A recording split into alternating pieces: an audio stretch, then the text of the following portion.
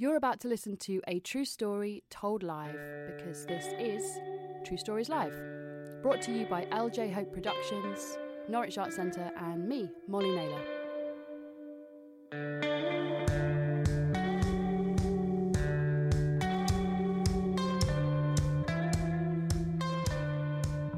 Hi Steve.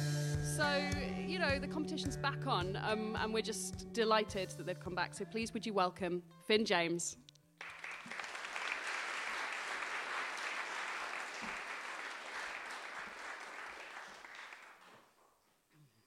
Okay, hi everyone.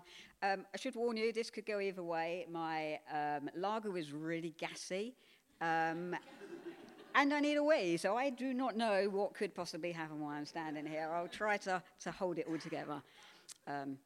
Okay, so I was nearly 13 when I got my first job. It was delivering the early morning newspapers for the local newsagents. The newsagents was owned by a guy called Kevin. Okay, everybody, all us kids, there was about 20 of us, we really liked Kevin. Kevin was, a real good laugh. Kevin was also a paedophile. Now, he abused my colleagues and he abused me.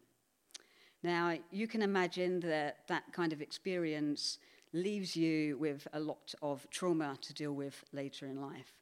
And for me, it was more about something he said to me one day, I suppose more than the things that he did.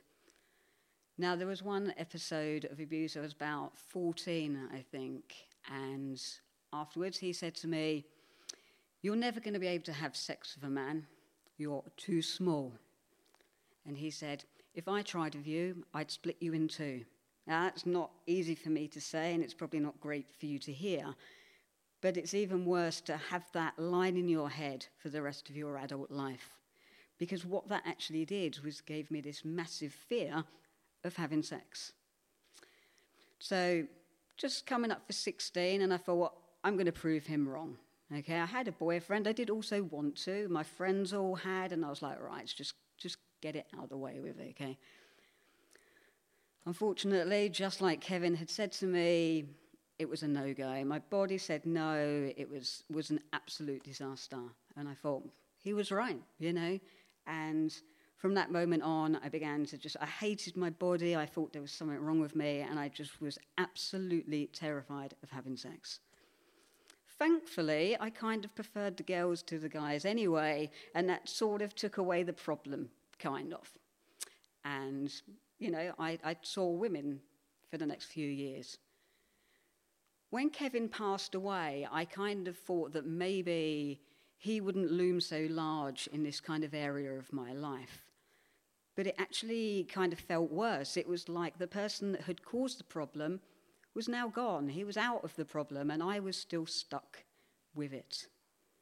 And then I'm going to leave that bit. That's kind of the past, okay? So jump forward 20-odd years, and a couple of years ago, I had a lot of fears and phobias, okay? I was scared of public speaking, swans, cows, flying, lifts, heights, all sorts of things. And I thought, God, this is, it's taken over my life a bit.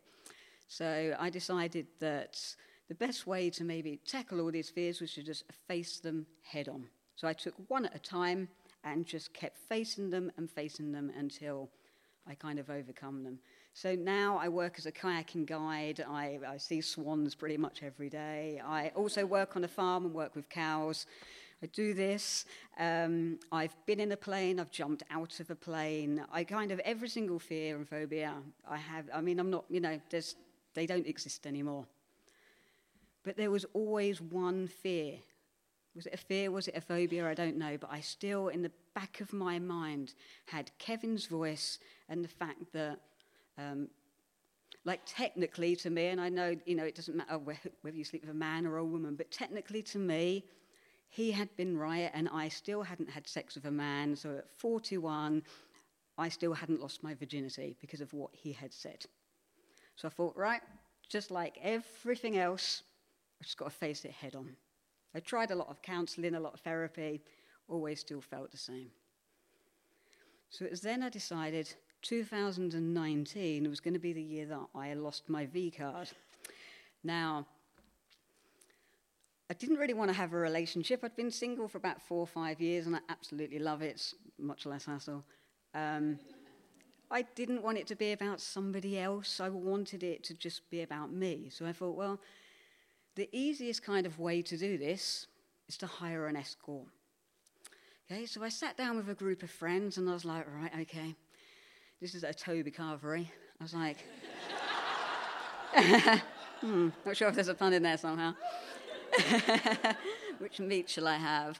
Anyway, I kind of told them, and, we're the kind of group of friends that will talk about anything, and we talk a lot of talk, but it was almost like I was the first to kind of walk the walk, and they were like, what the actual fuck are you talking about?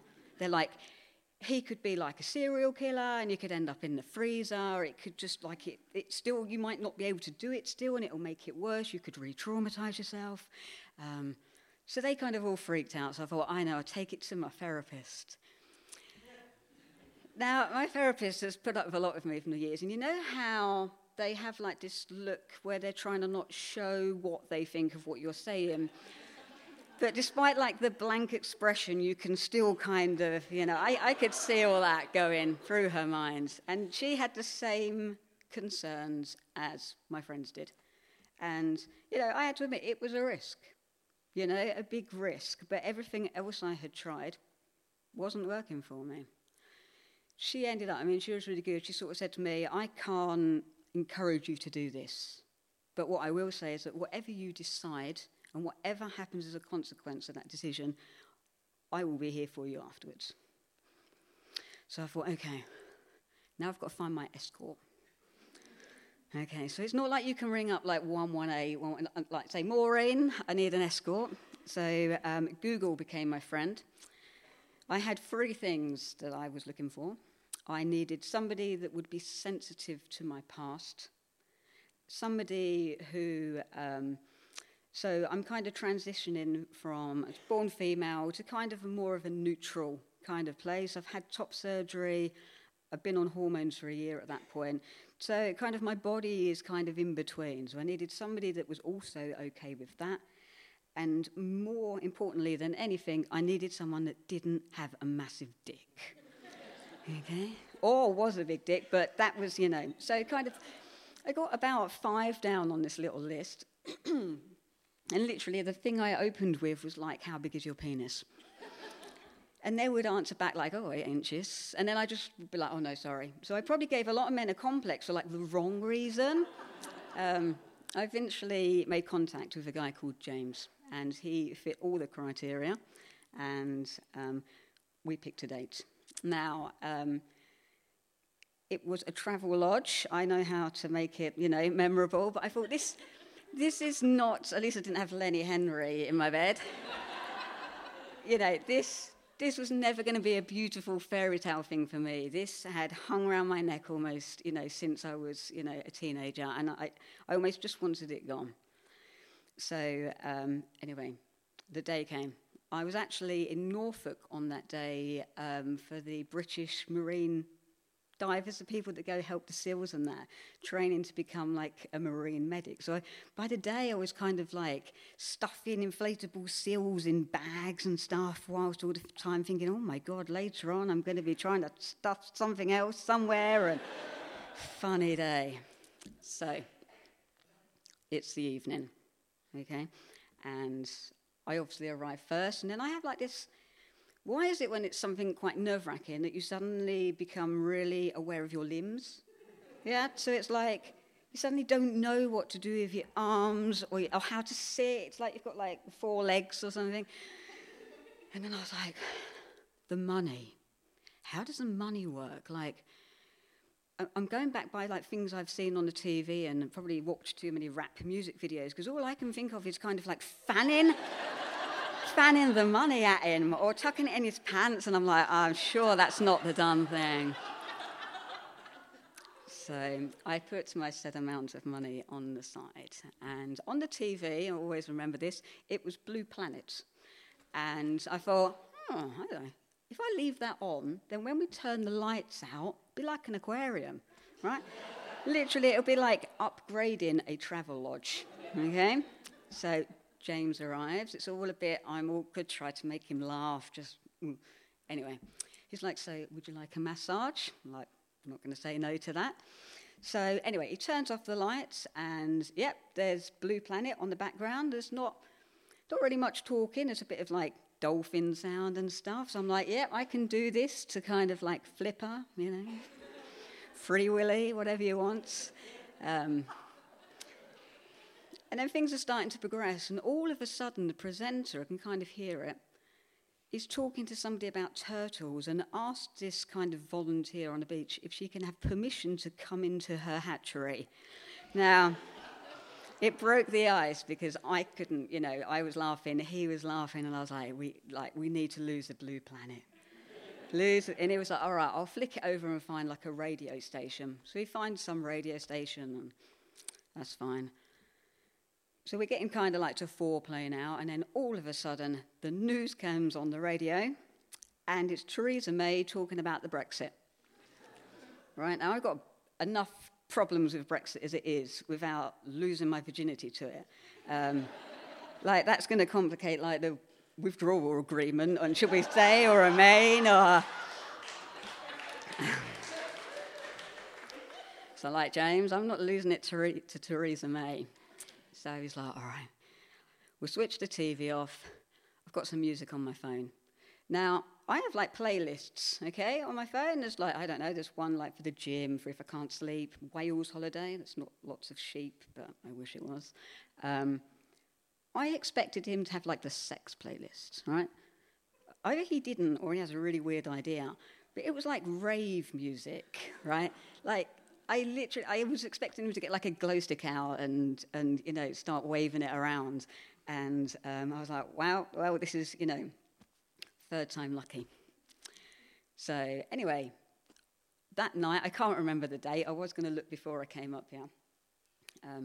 But on March, at about 9:45, I think it was, that evening, I proved my abuser wrong.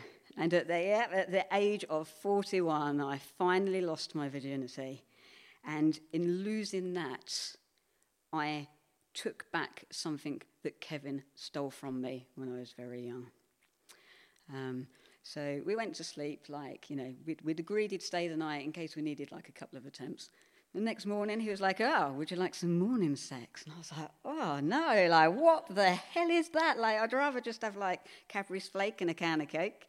I don't know if that's like a man thing, morning sex. I just, no. Anyway, so I sent him on his way. And, I suppose this was the second bit that everybody was worried about. The first bit was was it going to be okay? Was it going to get killed, re-traumatized or anything? That was all right. Then everyone was worried. How would I feel afterwards? So, I'm driving back to work, ironically to see if Ernie the pig had actually managed to pop his cherry with Pebbles, our female pig. I beat him to it. And it was like a really kind of blue spring day, and I was, thinking about sort of, the night before. And when I thought about Kevin, just kind of how he was when I was younger, he was always this really, large figure, and I'd always pictured him kind of looming over me. But after that night, when I pictured him, he was like tiny. He was like this just insignificant speck. And because of that, I know that it was the perfect way for me to tackle that trauma.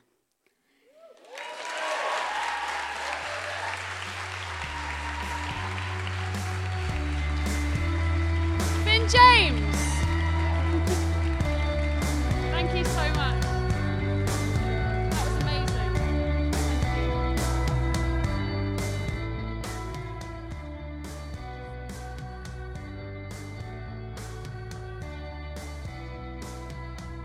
True Stories Live is a story show and story-finding project brought to you by LJ Hope Productions, Norwich Arts Centre, and me, Molly Naylor.